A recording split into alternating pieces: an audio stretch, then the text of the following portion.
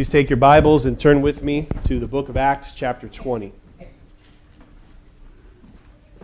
It's sweater vest weather, but there's nowhere to clip. There we go.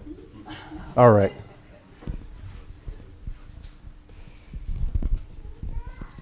Acts chapter 20, and I would advise you to please have the outline available because that will help you follow along.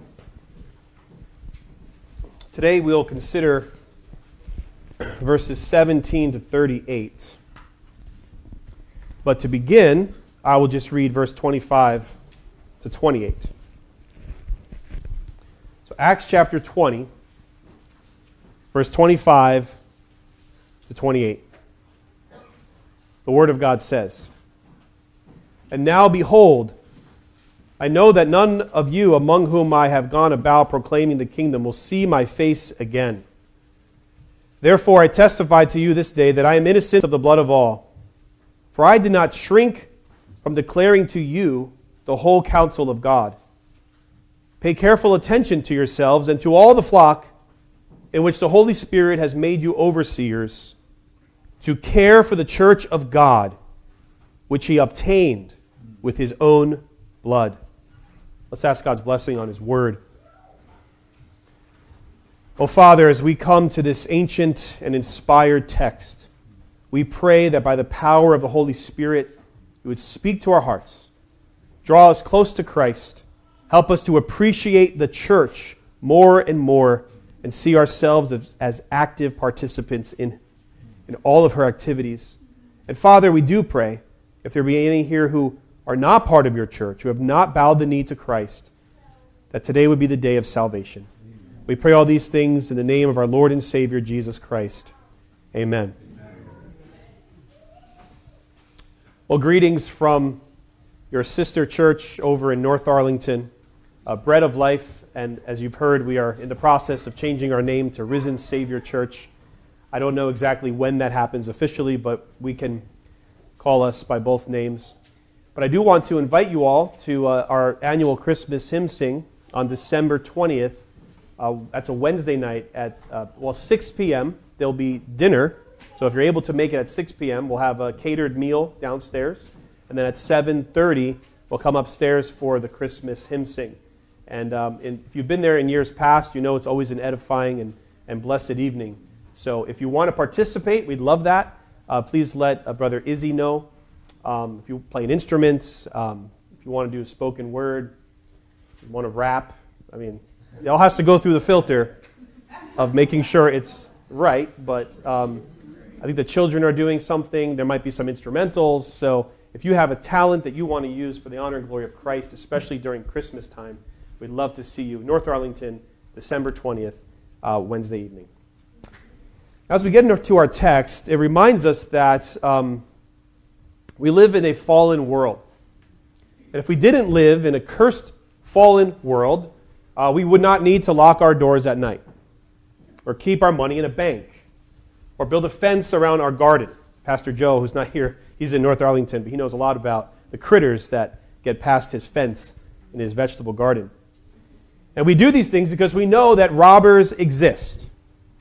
Hungry rodents exist. Evil people exist. It's dangerous out there in this world, and so we protect those things that are most precious to us. I think we could all relate to being entrusted with something valuable, or perhaps entrusting others with something valuable. House sitting, babysitting, pet sitting, holding on to a family heirloom.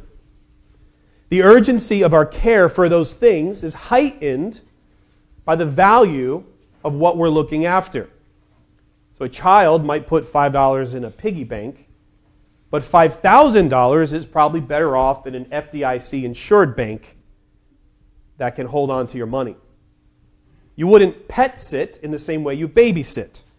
Well, that's not true for everyone, but the value of your care rises with the value of that which you are watching. And in today's passage, the Apostle Paul is entrusting something infinitely more valuable to the elders in the Ephesian church. He is entrusting the church's care into their hands. This is Paul's passionate farewell address to a church that he has labored for so long. The book of Acts tells us about many churches, many cities in the book of Acts. But the Ephesian church is one that the book of Acts talks about almost the most. Paul cares for these people. He's labored for them. And now as he is moving on to Jerusalem, he calls a council of pastors. And he says, please care for this church. I hope today as we look at this text, that we will come away with a greater appreciation of the value of Christ's church and the need to protect her. So in this passage, verses 17 to 38, Paul is addressing the Ephesian elders. Look with me in verse 17. Now from Miletus he sent to Ephesus and called the elders of the church to come to him. So he's down in Miletus. That means he's 40 miles away from Ephesus. And rather than go back to them, he's calling them to him. This is a sort of a pastor's conference. So he's not talking to the whole church. He's talking to the elders at the church of Ephesus, 40 miles away in Miletus. Now skip with me to verse 36 and 37. This is the end now of the passage. And when he had said these things, he knelt down and prayed with them all, and there was much weeping on the part of all. They embraced Paul and kissed him, being sorrowful most of all because of the word he had spoken, that they would not see his face again. And they accompanied him to the ship. And so this is a farewell message that Paul is giving after spending time with these men. And in his speech, I submit to you this morning or this afternoon that we see the value of the church, the vulnerability of the church, and the vehicle of protection for the church. So first, let's talk about the church's value. Look with me in verses 18 to 28. And when they came to him, that's the elders coming to Paul, he said to them, "You yourselves know how I lived among you the whole time from the first day that I set foot in Asia, serving the Lord with all humility and with tears and with trials that happened to me through the plots of the Jews. How I did not shrink from declaring to you anything that was profitable and teaching you in public and from house to house, testifying both to Jews and to Greeks of repentance toward God and of faith in our Lord Jesus Christ. And now, behold, I am going to Jerusalem, constrained by the Spirit, not knowing what will happen to me there, except that the Holy Spirit testifies to me in every city that imprisonment and afflictions await me. But I do not account my life of any value, nor as precious to myself, if only I may finish my course and the ministry that I received from the Lord Jesus Christ, to testify to the gospel of the grace of God.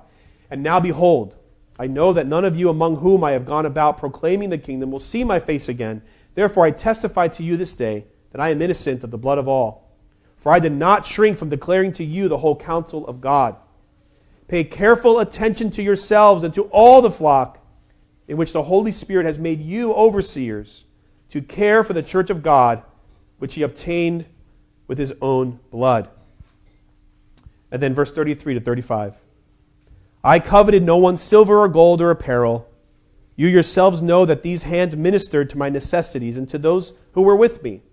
In all things I have shown you that by working hard in this way, we must help the weak and remember the words of the Lord Jesus, how he himself said, 'It is more blessed to give than to receive.'" The church's value is highlighted in those words of the Apostle Paul. And there are three things I want to say about the church's value from what he just said. First, because the church is valuable, it demands our integrity. Integrity. Wholeness. Paul's life is an example of someone giving himself for the care of the church. He said back in verse 18, "You know how I lived among you the whole time." He's not bragging on himself. He's simply saying, I'm the real deal, warts and all. I've lived among you with integrity. Integrity. He's sincere. He is authentic. Now, how does Paul show his integrity? Well, there's three ways he mentions here. One, his faithful service. Verse 19 tells us that he served the Lord with humility, with tears, with trials, and so on. Paul was not in it for himself. If you know the story of Paul, he didn't come to Christ and go around the Roman Empire planting churches to make himself rich. Rather, Paul experienced pain and sorrow. He experienced opposition from Jewish leaders. He's been kicked out of synagogues, dragged out of cities, stoned. Riots incited over the things Paul had said. But the church was too valuable for him to give up. Some statistics tell us that 40% of pastors have quit or strongly consider it. And I think that number has gone up in recent years, especially since COVID. And you yourselves know here in America, few people stay in the same job. When you were in high school, you probably did not imagine keeping the same part-time job forever. But most of us didn't value those jobs as we did our later careers. So we do the part-time job, then we quit. But we stick with what we value more. Paul valued his service to the Lord. He was a man of integrity, and he did not let the tears and the trials and the sorrows and the persecutions stop him from serving with his whole heart. The church's value demands our integrity. Secondly, underneath his integrity, it was displayed by the totality of his message. Not only his faithful service, but the totality of his message. Verse 20 and 21, Paul says, I didn't shrink from declaring you anything that was profitable. Paul lists that he taught the gospel both in public and private, house to house, both to Jews and to Greeks. He preached both repentance from God and faith toward our Lord Jesus Christ. You get the picture? Paul is basically saying, I've left nothing out. There was nothing so offensive in the gospel that I said, I'm not going to highlight that part. Paul's message was total. He was a man of integrity. We need to take heed to this, brothers and sisters, because sometimes we are tempted to hide the more or the less glorious parts of our message, right? Those things that make people uncomfortable, the doctrine of hell or condemnation before God, the exclusivity of Christ as the only way, the disapproval of sexual relationships that go against the Word of God. We're prone to shrink back. We don't want to talk about those things. But Paul preached the whole counsel of God, the whole message. And why? Because of the value of the church. When you value the church, you tell the whole truth. And Paul reiterates that in verse 26 and 27, where he says, I testify to you this day that I am innocent of the blood of all, for I did not shrink from declaring to you the whole counsel of God. See, we are messengers in the hands of God. We don't make conversions. God does that work. But there's a sense in which we can lay our heads on our pillows at night and say, I didn't shrink back. I told him, I told her, I told them the truth. And Paul is saying here, I told the truth. The whole truth, the total message. Paul's life was one of integrity because of his faithful service, his total message, and thirdly, his generosity, his generous work ethic. Back in verse 33 and 35, he talks about how he didn't ask for silver or gold. He says in verse 34 that his hands worked so that he could support himself. In the city of Corinth, Paul met Aquila and Priscilla, fellow tent makers, and then he took them to Ephesus. And he worked with them in Ephesus so that he didn't have to demand payment from the church to pay him, to make it very clear that he's not in it for the money. Now, Paul would go on in other epistles to explain that ministers are entitled to payment. And at times, Paul would receive help himself, but he did not want to give an inch to the impression that he was in it for selfish gain. So he worked hard as an example. Now, one of the poorest testimonies against Christianity today is leaders who are clearly in it for selfish gain. Even the world knows it. That guy on TV with the private jet, he's a phony. Those who buy those jets and luxury cars while the people they minister to struggle to make ends meet is a poor testimony. Because what that minister is communicating is that he values his own life more than the church. And what Paul is saying here is, I value the church more than my own life. The gospel is never for sale. And thank God that charlatans will meet their judgment.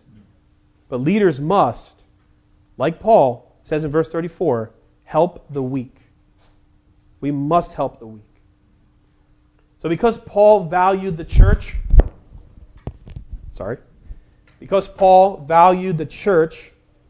he lived among them with such integrity, shown in his faithful work ethic, his service, and his total message to the church.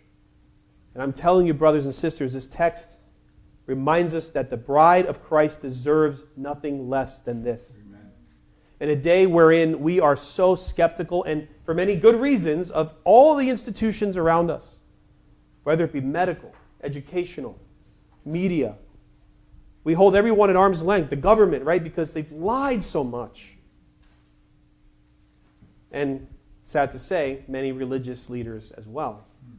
In a day and age where we are so untrusting of leadership and of institutions, it is so important for us to value the church and wave the flag of integrity to the glory of God, because God values her so much. Amen. So the church demands integrity. Secondly, the church's value demands self-sacrifice. Verse 22 to 25, Paul put the needs of the church above his own. The Holy Spirit tells him that when you go to Jerusalem, there's nothing awaiting you other than persecutions. Imagine that. You book a flight somewhere because you want to go on vacation, and you're told without any uncertainty that you're going to meet persecution and opposition. Many of us would go the other way. The Holy Spirit told Paul, when you get there, just expect to be put in prison. And Paul's like, that's where I'm going. I'm going there. That's why they're crying at the end. One of the reasons why they're crying at the end. But the point is this, Paul is not thinking about his own convenience. He's not thinking about his own comfort. Isn't that so different than today's thinking about the church? The church is often at the bottom of our priorities. We sacrifice the church at the altar of our precious schedules, yet we find here that we ought to sacrifice our schedules, our comfort, our convenience, and more for the church because she is that valuable. Your commitment to the body of Christ will cost you. It will cost you time. It will cost you resources. And if you're not willing to do that, I ask you, as I will at the end of this sermon, do you value the church like God values her? Paul stood face to face with death during his exploits, and he was willing to go to Jerusalem for more of the same. It's only worth that, brothers and sisters, if you understand the value of the church. And what is that value? What price does God put on the church to demonstrate to us just how valuable she is? Verse 28. Pay careful attention to yourselves and to all the flock in which the Holy Spirit has made you overseers, to care for the church of God, which he obtained with his own blood. His own blood. We see here as a side note that this is one of the explicit verses in the New Testament that calls Jesus God. He doesn't just say the blood of his Son. The church of God, which he purchased with his own blood. Jesus is God. Amen. Paul doesn't even say the church is so valuable, Ephesians, because look at the sacrifice I made. He mentioned his sacrifices, right? But that even pales in comparison. The great worth of the church is the blood of Christ. And so, let me remind you, brothers and sisters, you are precious to God. 1 Peter 1, 18 to 19, knowing that you were ransomed from the futile ways inherited from your forefathers, not with perishable things such as silver or gold, but with the precious blood of Christ, like that of a lamb, without blemish or spot. This is the gospel that saves our souls. You are infinitely more sinful than you could ever imagine. And God loves you more infinitely than you could ever imagine.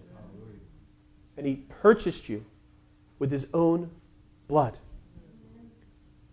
Because our sins are so severe and many, it demands such a sacrifice. Silver, gold, billions of dollars could not cover your sin or mine.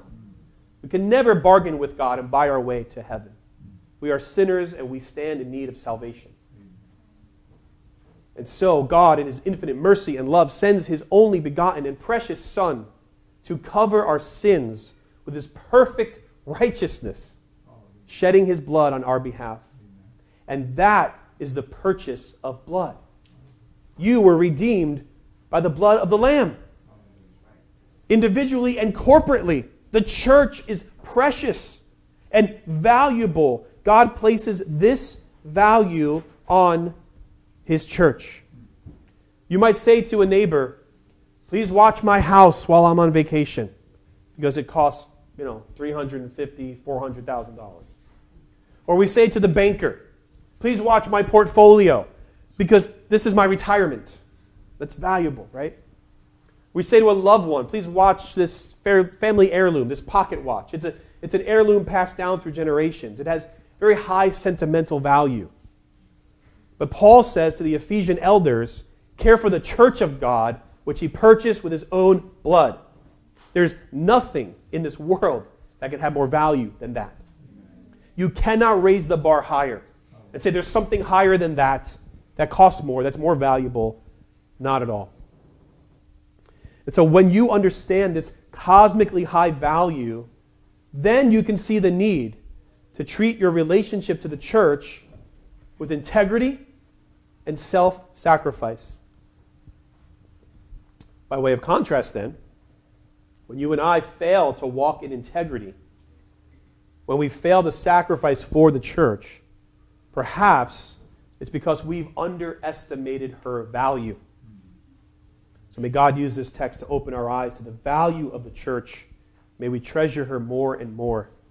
There's a second thing we need to look at today. That not only is the church valuable, the church is vulnerable. The church is vulnerable. Look with me in verses 29 to 31. I know that after my departure, fierce wolves will come in,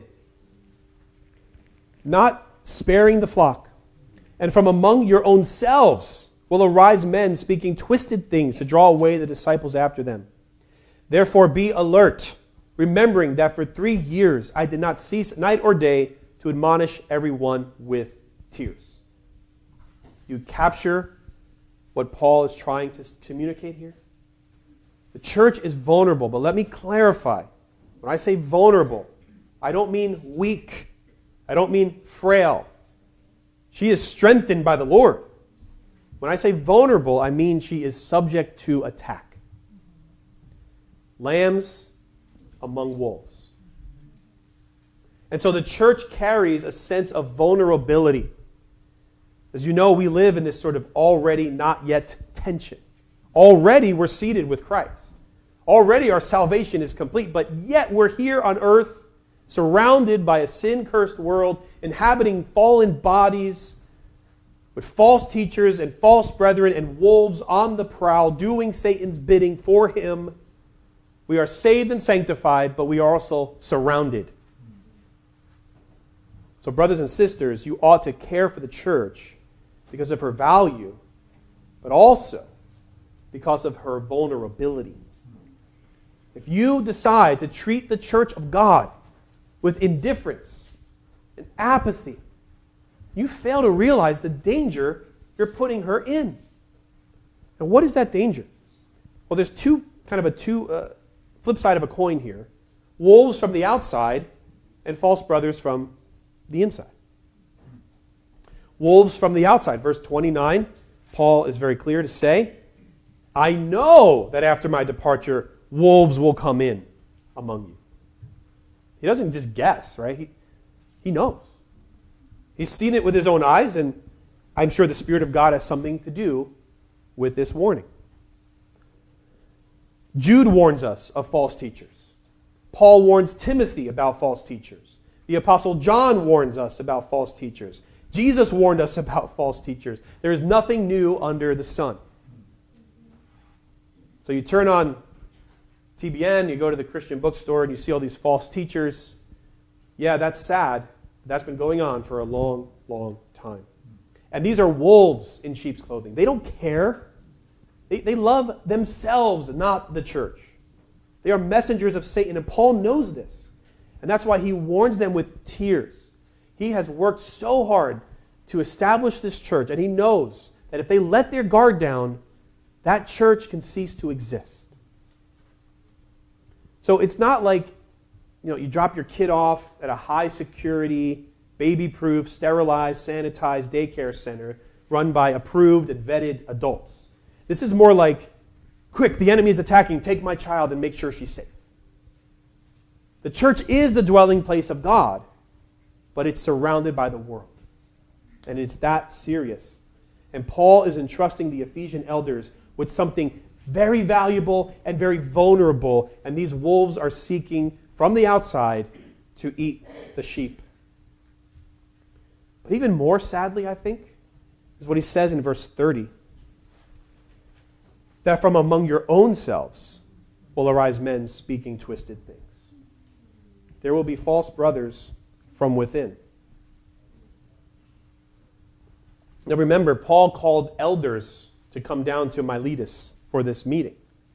So he might be suggesting from your own selves, as in somewhere in the Ephesian church. But he's talking to, let's say, 10, 15 men. I don't know the number. And he's saying from among you. So it could be the elders. There could be an elder standing there in Acts 20 listening to Paul pour his heart out who would later become a false teacher. Or maybe he was a false teacher waiting for his opportunity to pounce as soon as Paul left.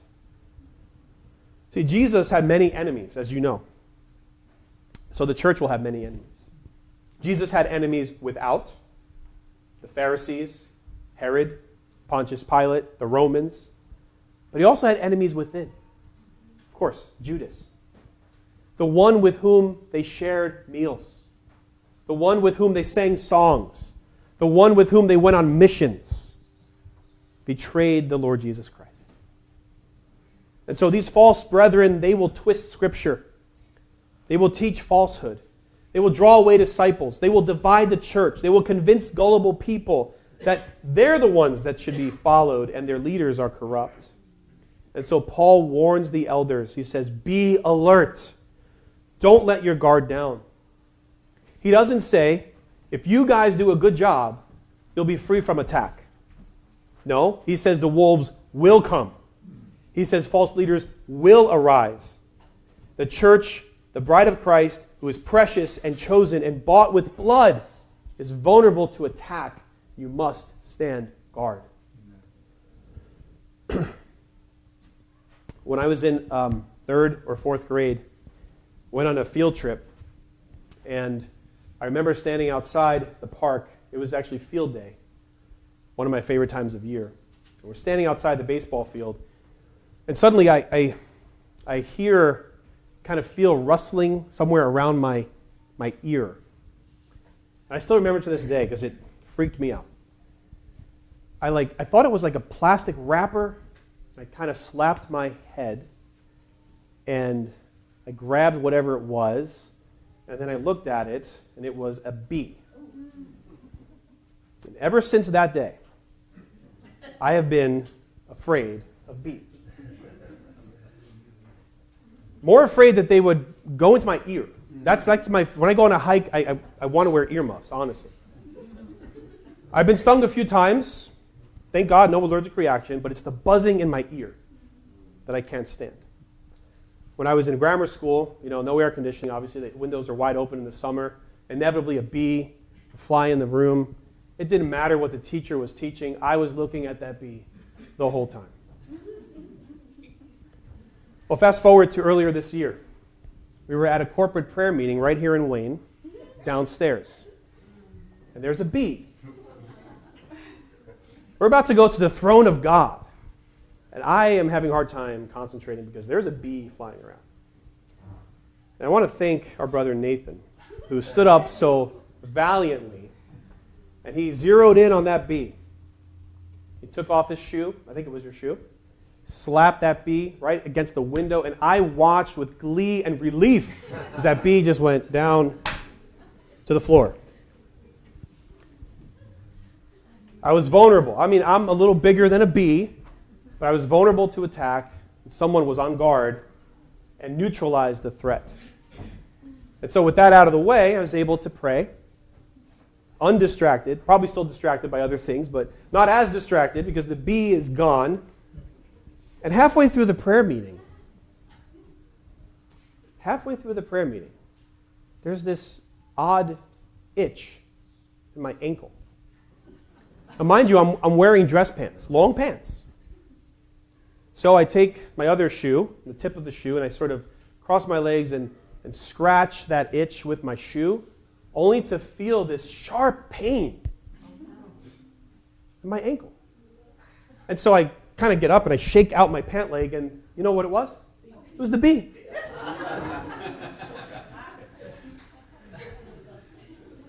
And the bee was finally dead because he had used his stinger on me. I do thank you, Nate. You know, he didn't know, I didn't know. We all thought the bee was dead. The bee was not dead. And in the room of all these people, targeting the one kid, and there was the bee sting mark. It hurt for the next half hour or so. But you know what this teaches me? Is that we can't be content when we think we've neutralized the threat. 10 years ago, I remember there was a man came to our church, visited a few times, and was trying to teach us that the Trinity was a false doctrine. I don't mean he came to the elders and said, "Can you explain the Trinity to me because I'm confused?" He was going to church members, trying to tell them that a center circle issue was false. And we pounced on that, and he got some good arguments. And whoever was there back then, if you know what I'm talking about, thank you for your discernment. And I don't think that man has come back. And I don't say that just as though he's an object. I do pray that he would repent of that. But we can't grow content and say, well, 10 years ago someone tried to come in here, and we've neutralized the threat, so we're good to go, and we let our guard down. Because the whole point here is that as so long as Jesus has not yet come back, the church will exist. The lambs will exist among the wolves. The wheat will exist among the tares. The church will exist among the world. We must ever be vigilant to take out those who would seek to do the church harm. There will be false brothers from without, false brothers from within. And this then brings us to this last point, that the church is given a vehicle of protection in this passage. Just like Nate conjured up the courage to neutralize the bee, so God works through means. And the means that he works through in this chapter are the elders who are charged with caring for the church of God. Verse 32 says, "And now I commend you to God and to the word of his grace, which is able to build you up and to give you the inheritance among all those who are sanctified." Don't miss verse 32, brothers and sisters.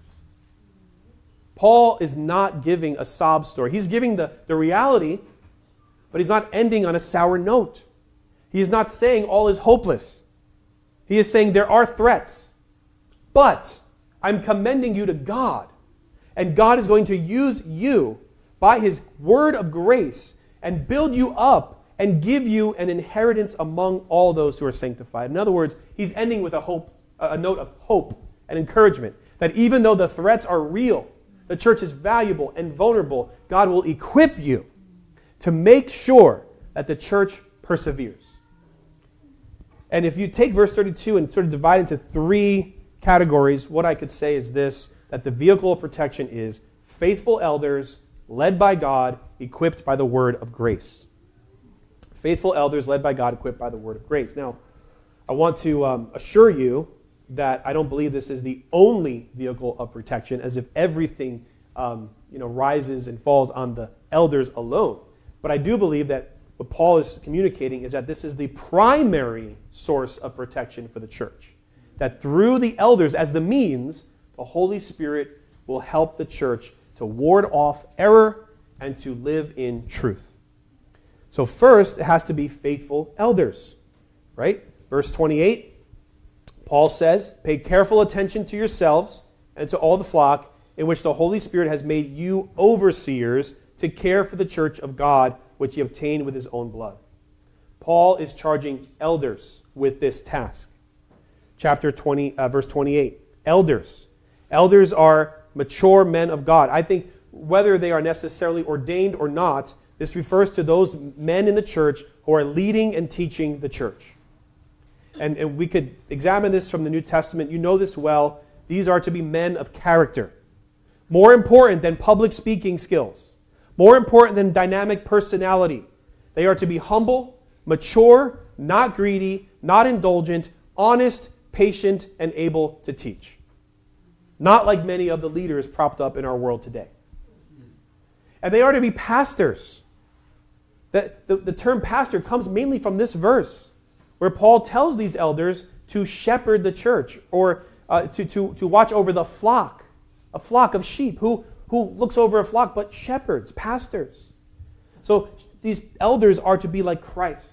They are to be like shepherds who feed the sheep and guide the sheep and warn the sheep and even discipline the sheep when necessary. All of this is for your and my protection. They are also to act as bishops. Again, in this verse 28, he says the Spirit has made you overseers.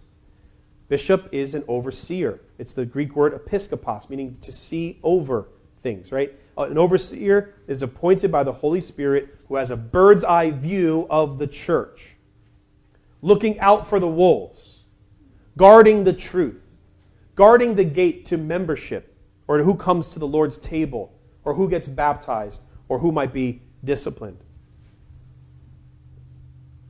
Now, with all due respect to my brothers and sisters in other denominations, I believe that we, as a Baptistic church, gets it right when we believe that all three of these descriptions refer to the same office. In other words, an elder is a pastor who is an overseer. And one of the two offices God gives, which is along with deacon and elder, he gives to the church for her good. And these men who are filling this threefold role are a vehicle of protection for the blood-bought church of Jesus Christ. They must be faithful elders, but secondly, they must be led by God.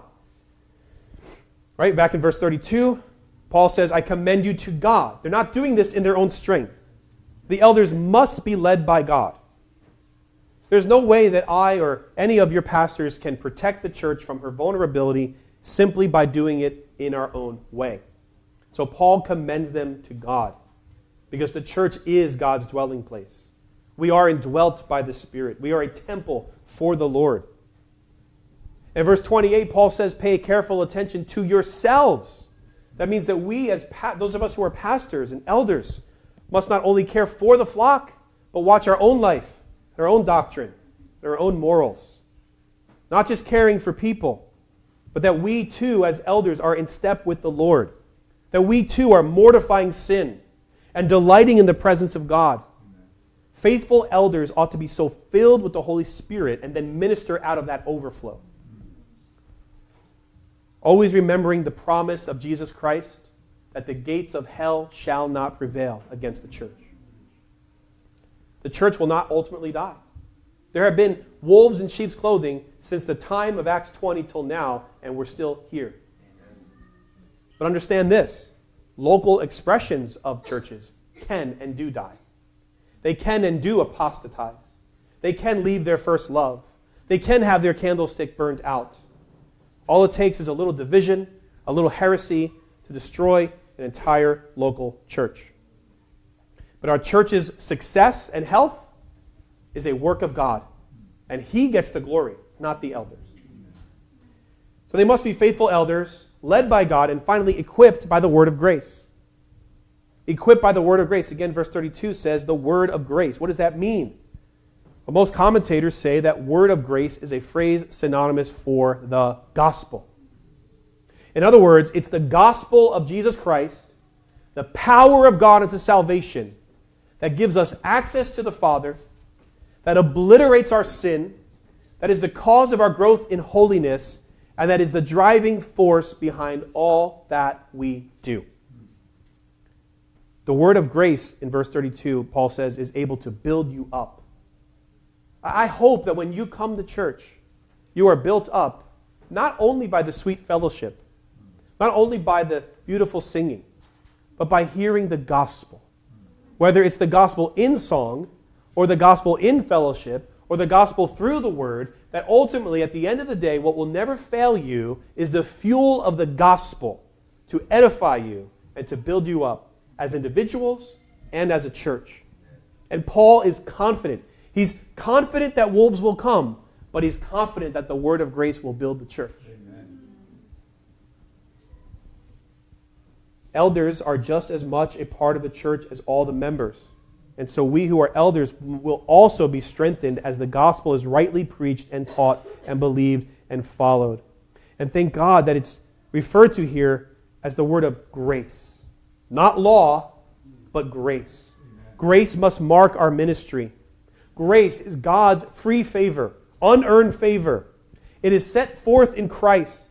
And everything we teach and do and every ministry we have, every outreach we have, must come back to the foundation of the glorious gospel of grace. This is how we who are elders are equipped. This is how we then equip you to stop living in condemnation, to have peace in your hearts, and to have the motivation to serve sacrificially when we apprehend the glories of God's matchless grace. Amen. And thus, Paul's meeting here ends. In verse 36 and 38, we already read this, that he kneels down, he prays with them. Look with me in verse 38. And being sorrowful most of all because of the word he had spoken, that they would not see his face again, they accompanied him to the ship. So Paul is on his way, having given that speech. And I ask you today as I close, does your view of the church align with God's view of the church? I think in some ways we can say, on paper it does, but I have a little bit of work to do. And you probably know by now where a sermon like this will lead in terms of application. You kind of see it coming, right?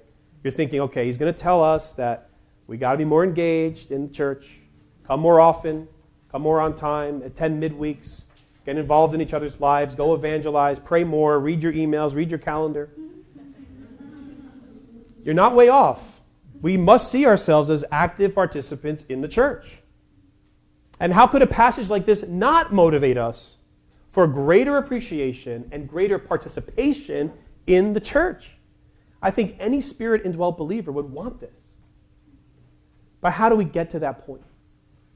It's certainly not going to be by beating the same drum over and over. It's not going to be by guilt and shame. It's not going to be by law, but by grace. When we do things just because do this and that's it, you know after a few weeks, you give up. What needs to happen is our minds must be renewed. We must align how we see the church with how God sees the church, and that happens by faith that what the Spirit inspires here is true. And if you believe it is true, your heart will calibrate toward it. We must see her value and her vulnerability, that you and I would see those things in life that we choose to engage in with more faithfulness and more gusto and more energy than in the church, and they are not as valuable as the church in God's eyes. Amen. Or vulnerability. Think about this. If you miss time at work, you know there will be consequences. If you miss time at the gym, if you're athletic, you know you'll have consequences. If you miss time studying for something, you know that there'll be consequences to that. Why is it that missing time at church seems to be no big deal? Christ's blood was not shed for your gym or your school or your job. It was shed for the church. And we have it backwards. And sheep are vulnerable when they are not with the flock. When they wander off, you're more vulnerable to the wilderness of this world. Thus, we should value the church more. But please, don't read false modern meanings into the church. This is not talking about some sentimental love for the worldwide church. Who's Paul talking to here? He's talking to Ephesian elders about the Ephesian church made up of Ephesian Christians. In other words, that church was purchased by the blood of Christ. And Bread of Life Wayne, purchased by the blood of Christ. This is about primarily your local body. And so all church members, ordained to ministry or not, must then walk in close community with one another, valuing one another, protecting one another in Christ-like love. Please understand, brothers and sisters, we are in this together. And when we are united together, and we participate in the life of the church together, protected by imperfect but faithful elders who are led by God and equipped by the word of grace, not only will we be protected from the wolves, we will, as verse 32 promises, be built up and receive an inheritance among all the saints. So I want to encourage you, brothers and sisters, do not underestimate the value of the bride of Christ, his body, your family. She is precious to God. She is to be treated with care. She is not to be slandered, undermined, or ignored. And you, who are part of this body, understand, you are precious. You have been bought with the blood of Christ. You have been redeemed by his atoning sacrifice. You have been chosen in him before the foundation of the world. You are forgiven of all of your sins, past, present, future. You are beloved and accepted before God. You are worthy of protection because you belong to God. You see how much he cares for you? How much he loves you? He did not spare his own son for you. And it's true, on earth, in this tension, we might be many things. The church might be many things, weak in many areas, but she is ultimately what God says she is. And you and I might be weak, sinners, unworthy, but our worth is found in Christ, whose blood has ransomed us. Amen. At this time, we call a brother up here to lead us in a prayer of confession. May the Lord use his word in our lives today to bring us to greater faithfulness in him. Brother Hinton, I believe, is coming up.